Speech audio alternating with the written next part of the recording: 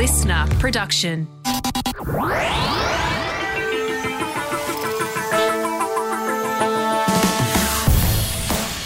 Hello, and welcome to another episode of Science Explained, a weekly podcast brought to you by Listener and Cosmos.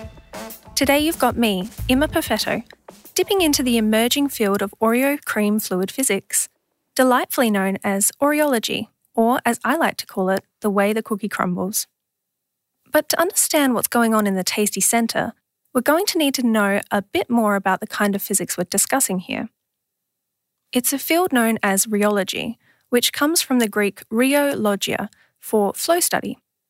Rheology is the study of the flow and deformation of materials, asking the question, how does this material respond to a force?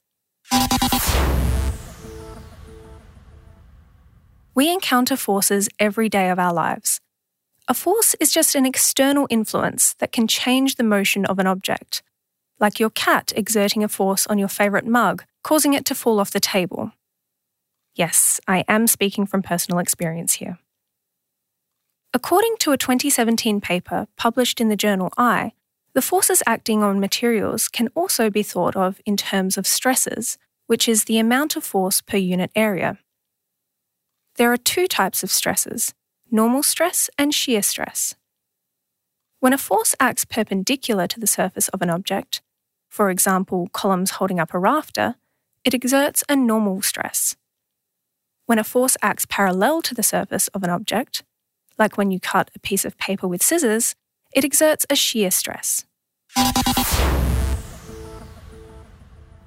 So, we know what a stress is, but what about the response to it? The response to this stress is quantified in terms of the amount of deformation or strain that occurs, which, unlike the stress in a material, is visible. Strain is simply the ratio of the change in the dimensions of an object to its original dimensions. And, as you might have guessed, there's also two kinds. Normal strain occurs in response to normal stress, and shear strain occurs in response to shear stress. An example of normal strain is the lengthwise elongation or compression of a metal bar, whereas shear stress is what causes paper to come apart when it's cut. The shear strain is so large that the paper yields where it's strained. Okay, now that the background is out of the way, let's get back to rheology and what it has to do with food.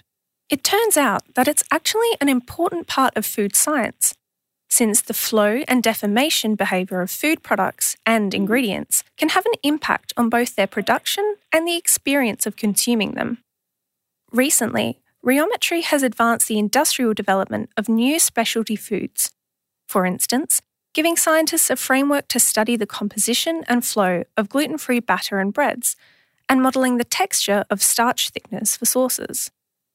And since dynamic deformations occur in your mouth as you eat, rheology can also quantify descriptions of the texture and mouthfeel of food, like creamy, mushy, slippery, rubbery, and astringent. But why study Oreos? Did scientists just want an excuse to snack in the lab? In a new study published in the journal Physics of Fluids, rheologists from Massachusetts Institute of Technology in the US have introduced Oreology, the rheological study of sandwich cookies. Sandwich cookies, like Oreos, are a prime model of something known as parallel plate rheometry, in which a fluid sample, in this case the cream, is held between two parallel plates, in this case the wafers, and a shear stress is applied when they are rotated. In the study, researchers found that Oreo cream is a member of the class of flowable soft solids known as yield stress fluids, which are fluids that act as soft solids when undisturbed and only flow under sufficiently large amounts of applied stress. These are encountered in a wide range of applications, from toothpastes to cements, mortars, foams, muds, and even mayonnaise. According to the study, when the Oreo wafers were counter-rotated and a shear stress applied, the cream deforms, flows, and ultimately fractures, leading to the separation of the cookie into two pieces. They used a laboratory rheometer to measure this. A rheometer is an instrument that tests and measures a substance in response to forces. For this experiment, one side of the cookie was fixed in place, and the other side was twisted until the filling failed and the cookie broke apart. They found that the amount of torque, which is the rotational equivalent of force required to break open the Oreos, is about 0.1 Newton meters. For context, the torque needed to open a fizzy drink cap is around 2 Newton meters, and a round doorknob requires around 0.6 Newton meters to turn. The researchers were also able to categorise it. Apparently, it's mushy on the rheological texture scale, so now we know. And in an important lesson for those of us who can get a little hangry and desperate to open our cookies, it turns out it's easier to do if you go a little slower, because twisting the Oreo faster, or increasing the rotation rate, actually increases the amount of stress and strain needed to break it apart. So what happens to the cream when it fails? The researchers were interested in whether the cream would end up distributed between the two wafers, or whether instead it would detach nearly entirely from one wafer and remain adhered to the other. And despite thinking that if you can twist the Oreos perfectly, you should be able to split the cream evenly down the middle, they found that actually about 95% of it tends to stick to just one side of the cookie. The rheologists think that the Oreo production process is the likely reason behind this phenomenon. Within the boxes they tested, 80% of the cookies had their cream-heavy sides uniformly oriented in one direction, rather than the 50% you would expect to see if it were down to random chance. And because Oreos are constructed by dispensing cream onto a first wafer, followed by a second wafer being placed on top, they think that this results in the first wafer having a slightly higher level of cream adhesion than the second. They failed to report on what happened to the biscuits after the experiment was over.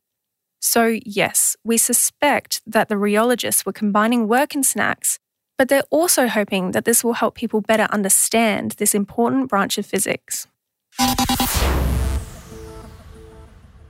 But don't worry if you don't have a laboratory rheometer lying around at home.